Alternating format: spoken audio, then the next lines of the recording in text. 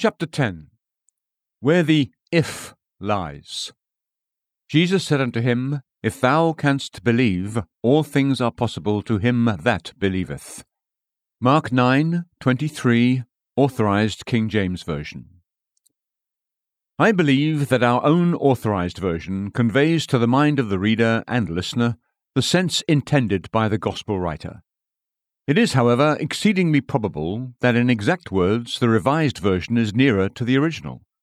It runs thus, And Jesus said to him, If you can, all things are possible to him who believes.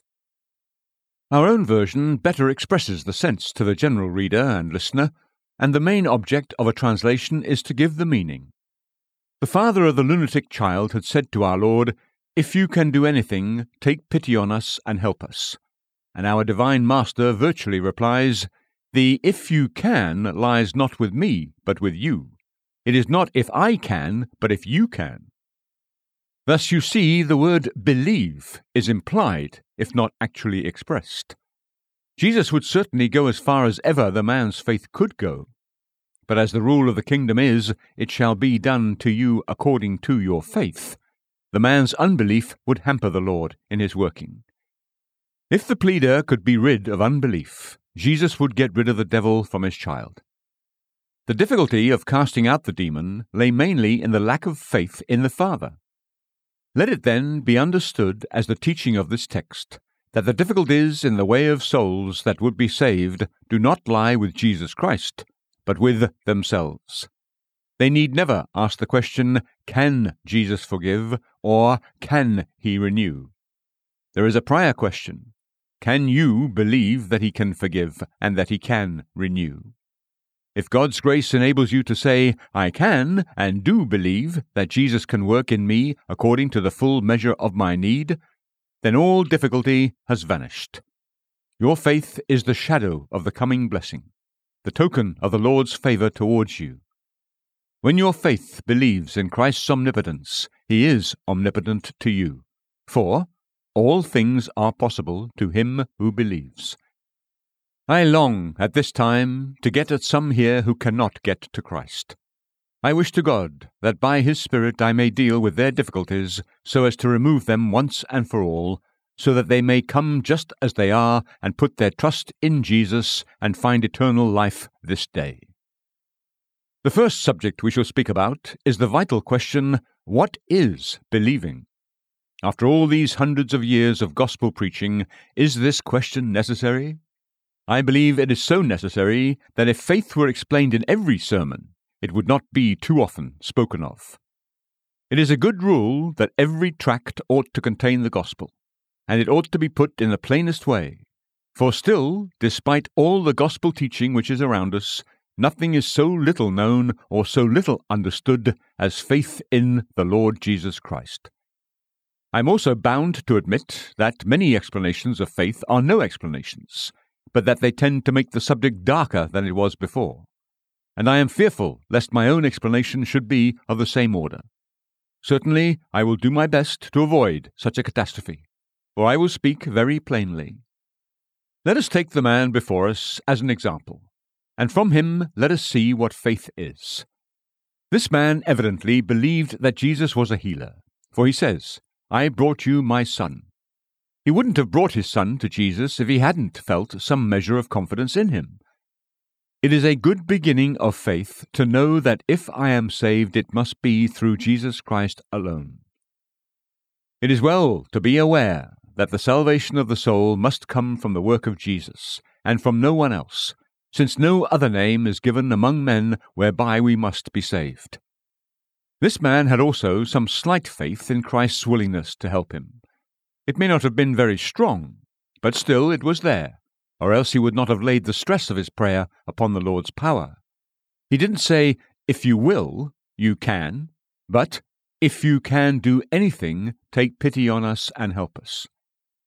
Looking up into that blessed face so full of singular tenderness, the man felt that he might say, have pity on us. From some persons we could not ask for pity, or fellow feeling, because they don't appear to have any. They wear a harsh look, and a chill air surrounds them. But the Saviour was not so. The man felt that Jesus was full of pity, and his appeal was that this pity would show itself to him and his son. It is a good beginning to saving faith if you believe that Jesus is willing to save you. I trust that many of you have advanced as far as this. What is it really, and savingly, to believe in Jesus? The pleading father had not yet reached that point of faith which would secure the miracle. More was needed. But what was it?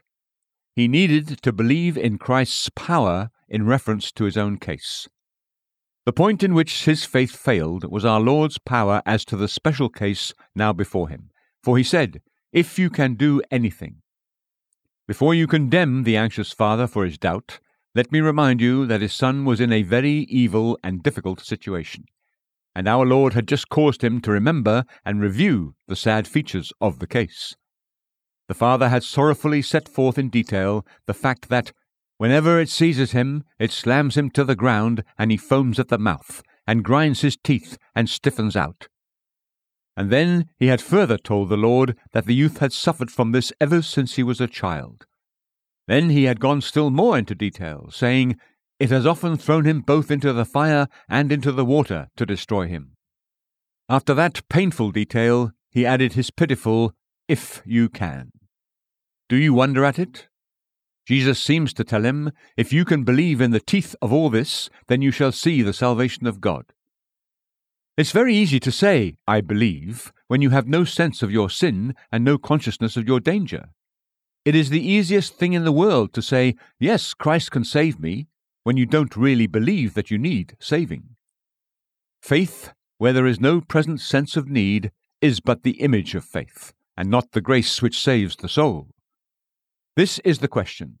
Can you, my dear hearer, at this moment trust Jesus to save you, though you feel that you are full of sin? Can you say, "Lord, I am possessed with the spirit of evil. I am under bondage to him, and have been so since I was a child. I have been driven to one sin, and so cast into the fire, and then I have been hurled into the opposite sin, and so thrown into the water.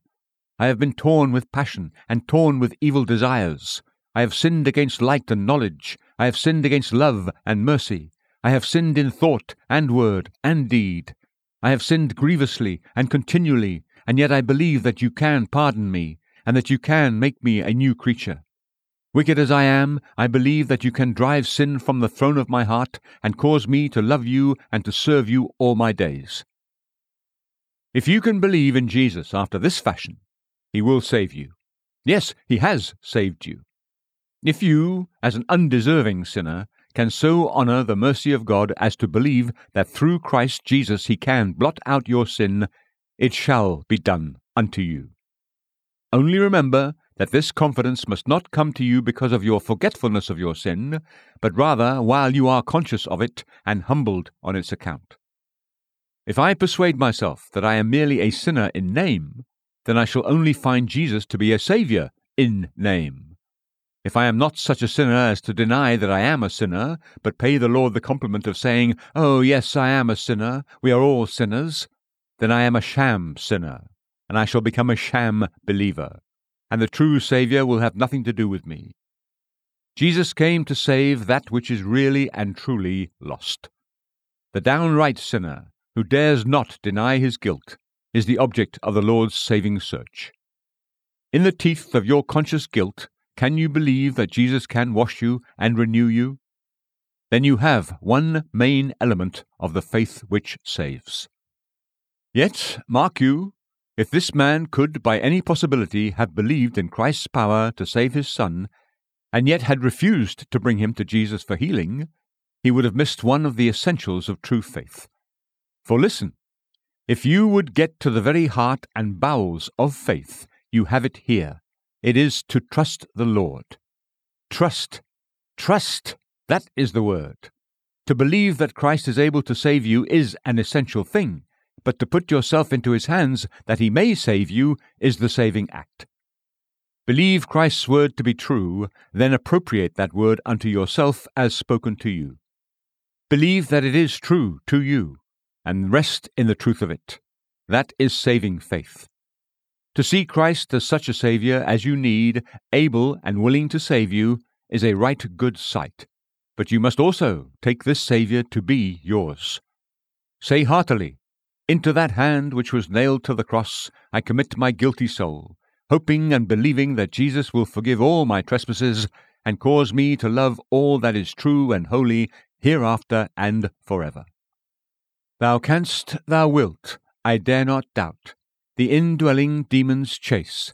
I trust thy power to cast them out. I trust thy pardoning grace. He who trusts in Jesus is saved. I didn't say he shall be saved, but he is saved. He who believes has eternal life. Through him everyone who believes is freed from all things from which you could not be freed through the law of Moses. Will you be pleased to notice about this man's faith that it was not perfect faith? Though it obtained for him the healing of his son, it was weak faith, and for its weakness he was blamable. But the faultiness of his faith was not the destruction of his faith. A feeble faith can receive a mighty Saviour, even as a beggar with a paralyzed hand can receive a golden gift. An heir to an estate has as good a title to it when he is a child as he will have when he is grown up. And even so, little faith possesses the inheritance, though as yet it be a babe. The anxious father had to cry, "Lord, help my unbelief." But that unbelief, confessed and lamented, did not shut him out of the blessing. The unbelief which lingers around our faith is a thing to be gotten rid of by the help of Christ. But still, it will not destroy the virtue of the faith which we possess. So, dear friend, if your faith in Jesus Christ amounts to this, that you believe him able to save, and you do therefore trust him, you are a saved man, even though you may be staggered with a host of fears and troubled with a multitude of sins. Your faith has saved you. Go in peace, for that faith of yours shall grow from a mustard seed into a far-spreading tree. I wish that you could take Jesus up into your arms, as Simeon did, for then would you say with full assurance, "My eyes have seen your salvation." But if you cannot do so much as that, at least stretch out your finger and touch the hem of the Lord's garment. For if you do but touch his clothes, you shall be made whole. The faintest contact with the ever-blessed Christ will open up a way by which saving power will flow out of him into you. Oh, how blessed it is to think that God has ordained this plain way of faith for poor sinners. It is of faith that it might be of grace, to the end that the promise might be sure to all the chosen seed. This faith in the Lord Jesus ought to be to each one of us the easiest thing in all the world. If we were what we ought to be, it would never occur to us to doubt our Lord Jesus, and our shameful unbelief in him is the most conclusive evidence of our need of him, for we must have become grievously wrong in heart to be forced to admit that we find it difficult to believe in Jesus. What an insult to him! What a crime on our part! Remember the whole story of grace and blush for your wicked unbelief. God, the ever-blessed, whom we had offended, sent his dear Son to be made in the likeness of sinful flesh, and he dwelt here among us as our brother, friend, and helper. In the fullness of time, he took upon himself our sin and sorrow, and went up to the cross with the awful load of our guilt. Though still the well-beloved Son of the Father, he suffered even unto death in the room and place of his people. And God's record concerning him is that he has set him forth as the propitiation for sin. God has accepted his atonement. Will not sinners accept it? This is the Saviour. God has ordained him as such. Will not the sinner agree that Jesus should save him? If not, why not? If we were not fallen to the uttermost degree of depravity, we should cry out with delight, "Lord, we believe. Blessed be the dear name of Jesus, our substitute. We can and do trust him. We are quite sure that if the Lord God has made Jesus to be his salvation to the ends of the earth, then he must be a perfect salvation. Therefore we accept him with joy and delight. But this is the curse of our nature, the innate vice of our hearts, that we cannot believe our God, thus making him a liar. Oh, the horror of suspecting his truth whom angels adore with veiled faces. Oh, the daring presumption of questioning the promise of a faithful God! It is horrible, horrible, horrible to the last degree to mistrust the Almighty Father, to doubt his bleeding Son. There ought to be no room for an if when we know that in the Lord Jesus all fullness dwells. I am not at this moment speaking to those who reject the Word of God and deny the deity of Christ. I can understand their position and will deal with them at another time. But I am now speaking to you who accept this Bible as God's Word and unquestioningly believe that Jesus Christ is divine. To you I say that your refusal to put your trust in him is without excuse. At least, I can't find an excuse for you. Remember those strong words of the Lord Jesus, "If I speak truth, why do you not believe me?" If you believe Jesus to be the Son of God and the Saviour of men, why do you not trust your own soul with him?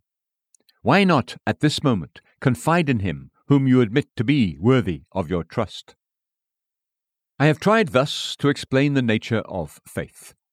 I will now, in the second place, deal with the startling question, how is it that faith can be difficult?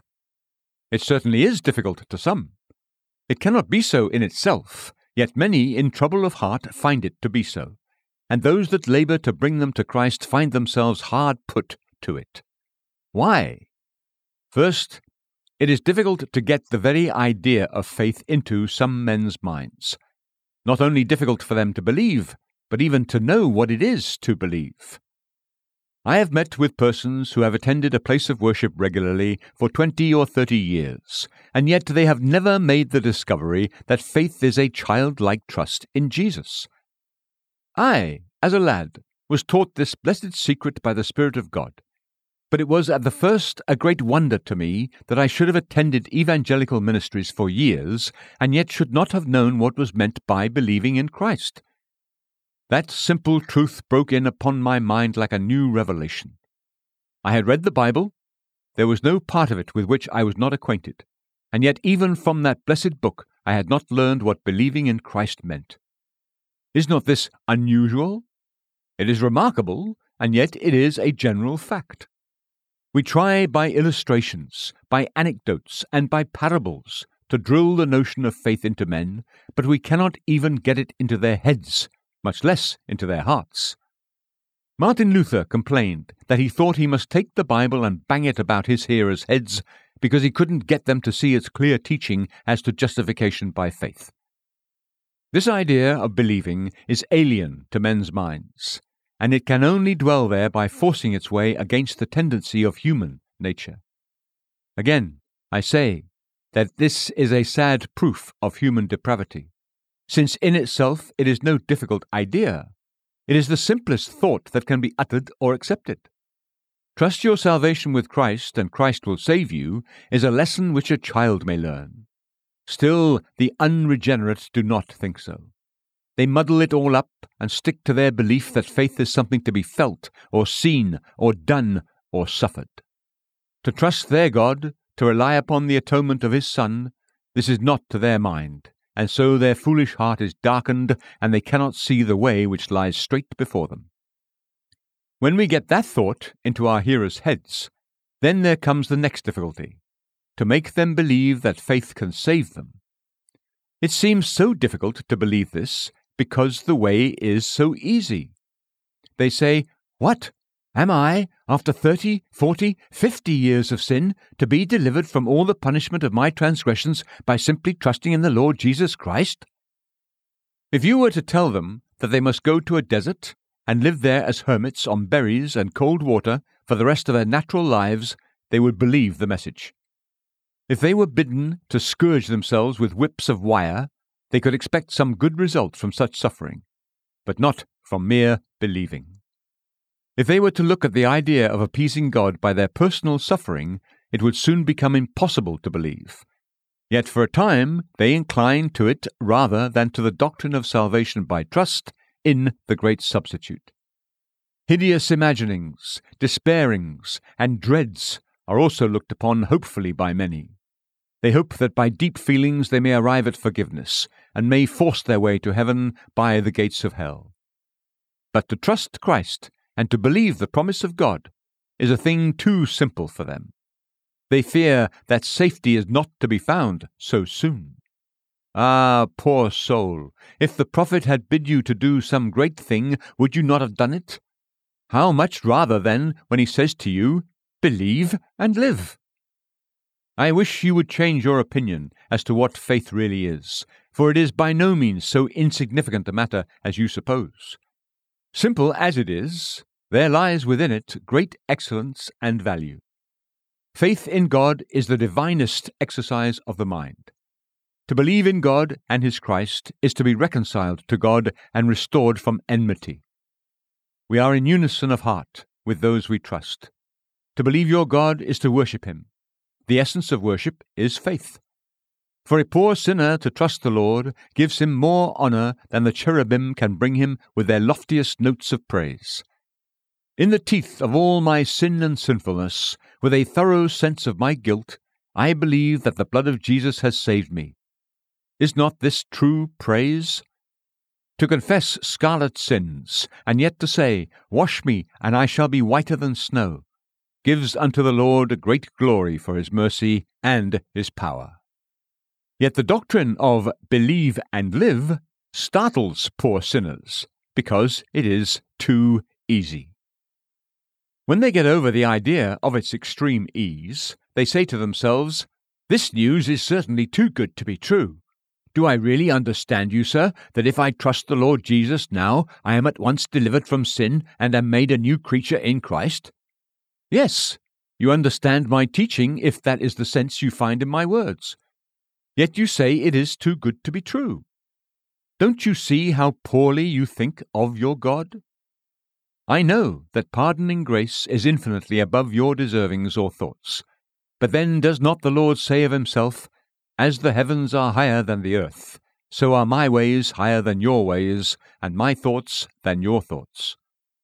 Grace may be too good for you to expect, but it's not too good for God to bestow. Oh, that you would think better of God than you have done, and say of His amazing grace, "It's just like Him." Sing with me these words: "Who is a pardoning God like Thee? Or who hath grace so rich and free?" Salvation pitched in such a key as this, given freely to whosoever believes in Jesus. Why, that is like the Lord, and we will accept it as having the divine stamp and imprint upon it. He forgives like a God, and this does not stagger our faith, but confirms it. Then again, men are astounded by the rapidity of justification. Shall 50 years sinning be forgiven in a moment? Shall an instant's believing end the guilty past and commence a holy future? It is even so. In one instant, a man begins a course of believing which introduces him into a new world. What is strange about this? Is it not God's way to do wonders in a short time? He took but a week to fit the earth for man. No, 6 days sufficed, and on the 7th He rested. To make the light in which we rejoice only needed the Lord to say, "Let there be light." In the case before us, our Lord only said to the demon, "I command you, come out of him, and do not enter him again," and the deed was done. If we had all time at our disposal, we could not work such wonders. But to God there are no limits as to the length or brevity of time. 1,000 years are to Him as one day, and one day as 1,000 years. He speaks, and it is done. Think of it, salvation in a moment. The moment a sinner believes, he lives unto God, and his trespasses are forgiven. O sinner, why should you doubt it? Yet we cannot get the conscience-stricken one to believe it. If we lead our friends out of this difficulty, they plunge into another. They cannot be satisfied with the Word of God alone as the grounds for their faith. Why do I believe that I'm saved? I know that I'm saved because the Word of God says, "He that believes in Him has everlasting life," and I do believe in Jesus, and therefore I have everlasting life. But, says one, if I had that word applied to me with power, then I could and would believe it.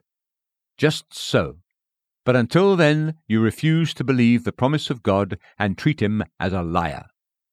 God must give you some pledge or bond beyond his promise, because his word is not good enough for you, though you admit that even with a good man, his word is his bond. But you can't trust your God. Oh, but if I had a dream! Just so. You would have more faith in a silly dream, perhaps caused by indigestion, than you have in the solemn word and written promise of God. Oh, sir, but if an angel were to speak to me, I could believe. Just so. And if God does not choose to send the angels, what then? Then he's not to be believed, but treated as a liar. What is this but saying, Lord, you shall bow to my whims, or else I will not believe a word you say? Has it come to this? Dare you demand signs of God? Then let me ask you, is this book God's word? Say no, and I can understand your conduct. But if you believe, as I know you do, that this is the very word of God, how dare you disbelieve? If all the angels in heaven were to march by me in a file, and assure me that God would keep his word, I should say, I didn't require you to tell me that, for the Lord never fails to be as good as his word. God is so true that the witness of angels would be a luxury. If my Father were to make a statement, I certainly would not call in his servant to confirm it. If this book be dictated by the Holy Spirit, it is ours to believe it without demanding confirmations or applications. Let us say, that word is true, for God has said it. Jesus Christ came into the world to save sinners. I am a sinner, and I trust him to save me. Inasmuch as the word says, as many as received him, to them he gave the right to become children of God, even to those who believe in his name, I do believe on his name. And therefore I have the power and privilege to become a child of God, and a child of God I am. God says so. That's enough for me. We cannot get men to see that the word of the Lord is surer than all signs and wonders. They want something in addition. If we compel them to acknowledge that the word of God is the only and sufficient basis of faith, they immediately begin to look at their own believing as if it were the Saviour. They cry, my faith is so weak, my faith is so variable, my faith is so shaken, and so forth. It is as if those who were bidden to look to the brazen serpent had instead tried to see their own eyes. Here is a child thirsty, and there is a flowing fountain. You give the child a cup so that it may drink of the water. The child does not go to the fountain, but is so pleased with its empty cup that it tries to satisfy its thirst out of it. What a foolish child! Or suppose it should refuse to go to the fountain because the cup was of earthenware or of tin. Wouldn't that be a strange way for a thirsty child to act? A child needs the cup to drink out of, but it cannot drink out of an empty cup. Faith is the cup, but Christ is the fountain. Faith is a secondary thing compared with Christ. We must have faith to be as the finger with which we touch the hem of the Master's garment. But the finger does not work the cure. Shall I refuse to touch because perhaps I haven't washed my finger clean, or it has no gold ring upon it, or there are traces of rheumatism upon it? To attach so much importance to the finger as to refuse to touch Christ's garment with it would be insanity. Don't mind your finger. Touch the garment's hem. Sinner, get yourself to Christ somehow, anyhow, for if you get to him, you will live. It's not, after all, the greatness nor the perfection of your faith, but it is his greatness and his perfection which is to be depended on. Then the next trial is that we cannot get troubled sinners to see the difference between their faith and its fruits. I would believe in Christ, says one, if I were as holy as so-and-so, who is a believer. But then you see, I'm a sinner.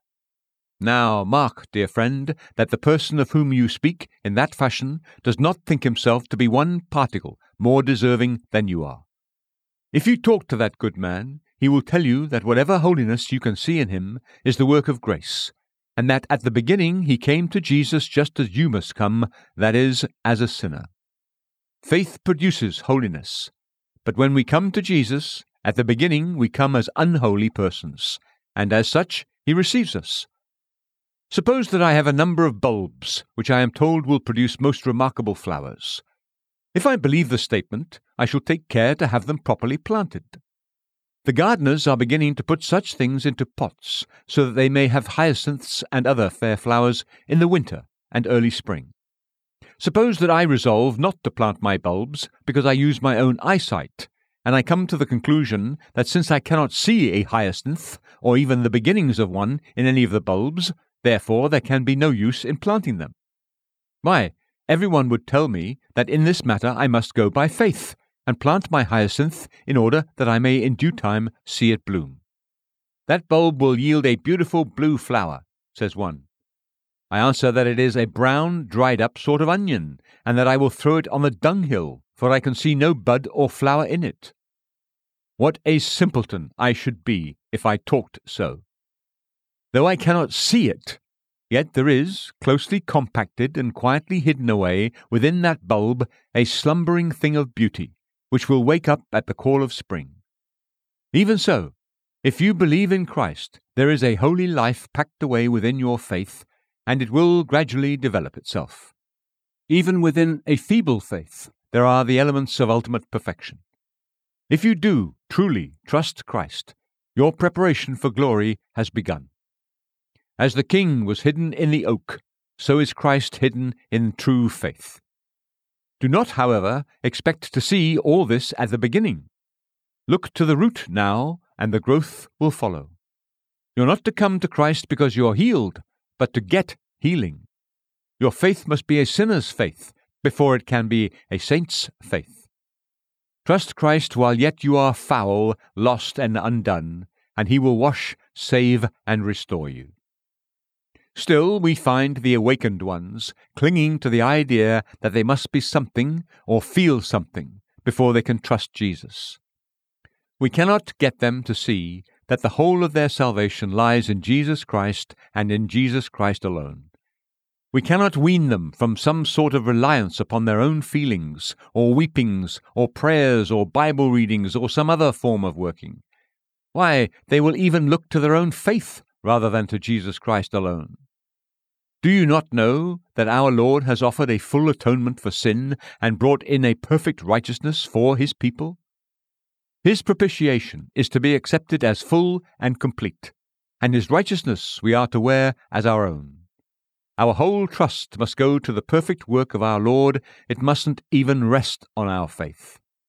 To trust in our own trusting would be absurd. A wounded man has healing ointment given to him and a piece of linen with which to bind on the ointment.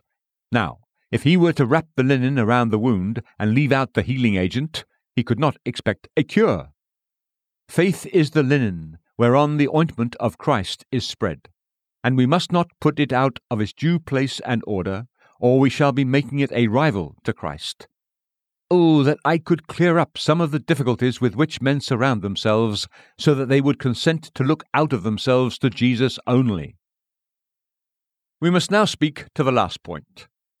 Oh, you that are seeking rest, dwell upon each word as it is now lovingly delivered to you. What is it that can make faith easy? The Holy Spirit alone can do that, but he does so by bringing certain truths to remembrance. Faith is rendered easy to a man by the Holy Spirit when, first of all, he sees clearly the infallible certainty of the sacred record. And this is the record that God gave concerning his Son, that he that believes in him has everlasting life. Is this Bible true or not? I believe in every letter of it. I accept it as God's word in the most unreserved sense. And so do you, to whom I now speak. Well, if that be so, then it remains no longer difficult to believe what is plainly taught in this book. If God has spoken, then questions are ended. It may be a hard saying, it may be a dark saying, it may seem to be too good to be true, but what of that? Do we dare to question the Lord? He is not a man that he should lie, nor the Son of Man that he should repent. He has said that whosoever believes in Jesus shall not perish, but have everlasting life. And if we have so believed, eternal life is ours. The next thing that the Spirit of God helps us to see is the applicability of that record to ourselves. That is to say, we read that Christ Jesus came into the world to save sinners, and we conclude that as we are just such, we may look to him to save us. We read, "Come to me, all who are weary and heavy laden, and I will give you rest."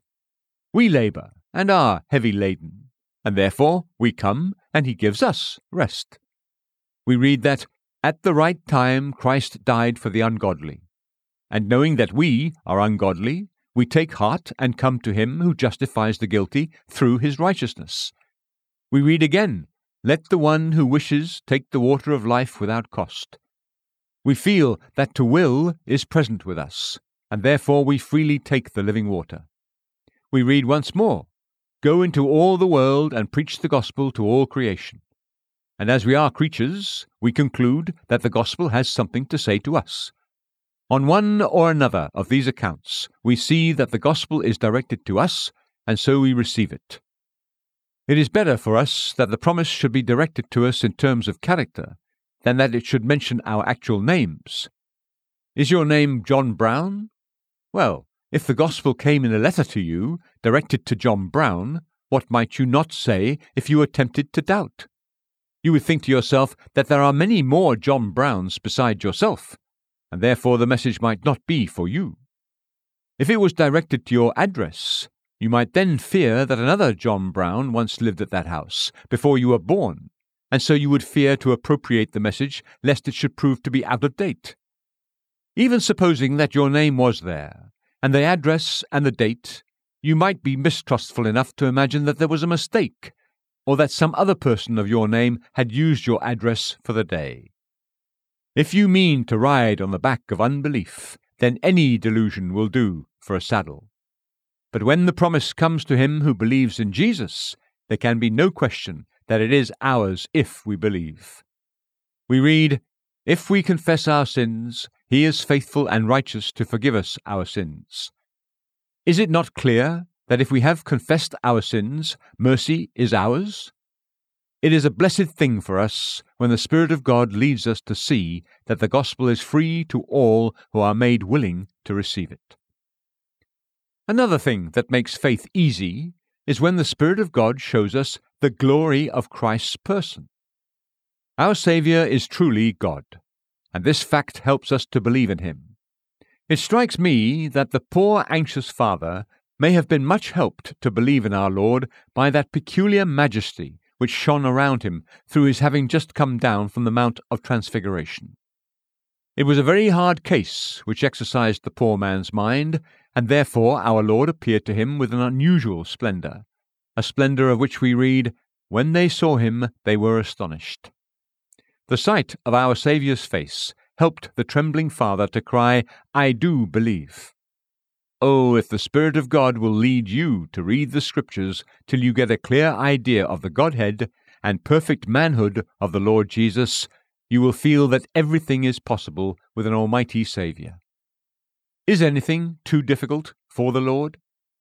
Our Lord has gone up into his glory, and he is able to save unto the uttermost those that come unto God by him. Oh, if you could but grasp the idea that he who asks for your trust is the Son of the Highest, who has all power in heaven and in earth, then you would not withhold your confidence. As for myself, knowing beyond all doubt my Lord's divinity, it seems easy enough to rely upon him. I have told you before what John Hyatt said on his dying bed when his deacons said, "Mr. Hyatt, can you trust your soul with Christ now?" "One soul," said he. "I could trust 1,000,000 souls with him if I had them." Even so could I trust the Lord Jesus not only with my soul, but also with all the destinies of earth and heaven, time and eternity. Every child of God may safely say that. I could trust Jesus with all the souls that ever lived or shall live, if they were all mine. Surely he is able to keep that which we have committed to him. Another great help to faith is to perceive the completeness of the divine work and sacrifice of the Lord Jesus. He took our sin upon himself, and in his own body on the tree was made sin for us, that we might be made the righteousness of God in him. Only let your eyes behold the Son of God suffering the death agony for guilty man, and you must believe in his power to redeem. I have thought that if men had been more sinful than they are, and if they were 1,000,000 times as numerous as they are, and if every star that studs the midnight sky were a world, and all crowded full of sinners, still the sacrifice of God himself must, from the glory of his nature, be such a vindication of the law that it might well suffice as a reason for forgiving a rebel universe. Shall the infinitely Holy One suffer for the guilty? Shall the Eternal take upon himself humanity and bow his head to death? Then the sacrifice must possess such boundless effectualness that none may fear that it will fall short of their need. No limit can be set to the power which lies in the divine atonement. My God, I see that you have given your own Son to die, and surely in his precious blood there is more than sufficient reason for my faith in you. If that doesn't lead you to believe, then perhaps the Spirit of God will go to work in another way. Some have been helped to believe in Jesus by the sight of others converted, justified, and made happy. When someone like yourself is saved, you take courage. I have been a thief, says one. The dying thief rejoiced to see that fountain in his day, and there may you, though vile as he, wash all your sins away. I have been an adulterer, says one. Alas, so was David, but he said, Wash me, and I shall be whiter than snow. I've been a murderer, sobs a third. So was Manasseh, who shed innocent blood very much. But I've been a persecutor and a blasphemer. So was Saul of Tarsus, yet he obtained mercy. But I seem to have far more of the devil in me than anybody else. So had Mary Magdalene, out of whom Christ cast 7 devils. You think you are a sinner all by yourself, but there have been others like you, and the door through which others have passed into mercy is open for you. If I had been a little rabbit in the day when Noah brought the living creatures into the ark, I don't think I would have been troubled about whether there was room for me to enter the ark. But if I had been so timid, I would have forgotten all my fears when I saw the elephant come up and his mate with him, and had seen them go tramping through the door. Then I would have known assuredly that there was room for me. Oh, you who have been kept moral and upright, and therefore are not outwardly great sinners, surely you may enter where the chief of sinners has found ready admission. The salvation of others is often a sweet encouragement to sinners to trust in Christ. Lastly, I will tell you one thing which will make you trust him, and that is desperation as to all other hopes. It is a singular thing that despair is often the mother of faith, but the mother dies when the child is born. We were many of us led to believe in Jesus because we had nothing else to trust in. When we are driven to the last extremity, then it is we come to Jesus and take him to be our all in all. A boy was awakened in a house which had caught on fire. He could be seen from the street, poor child, and his danger was great indeed. He rushed to the window. His father stood below and called to him to drop himself into his arms. But it was a long way down, and the child was afraid. He clung to the window, but dared not drop. Do you know what made him let go his hold and fall into his father's arms? There came a burst of fire out of the window and scorched him, and then he dropped directly. I wish that some of you would get just such a touch of the fires of despair as to compel you to say, I can but perish if I go. I am resolved to try, for if I stay away, I know I must forever die. Years ago, one of our students was greatly emaciated with what seemed to be consumption. He had heard of a certain medicine which was said to be useful in such cases, but he had no faith in it. When he was growing worse and worse, I said, Brother, you are at death's door. Try that man's stuff. There may be something in it. At any rate, nothing else does you any good. He took the medicine through sheer despair of all other prescriptions, and God blessed it to him so that he is alive today. He would never have tried the remedy if he had not felt that there was no other hope. Even so, it will be well for you to be driven into a corner as to your soul's estate, so that you may believe in Christ Jesus and say with his disciples in old time, Lord, to whom shall we go? You have words of eternal life. Here is a closing verse for you to sing at home by yourself. A guilty, weak, and helpless worm, on Christ's kind arms I fall. He is my strength and righteousness, my Jesus and my all. Amen.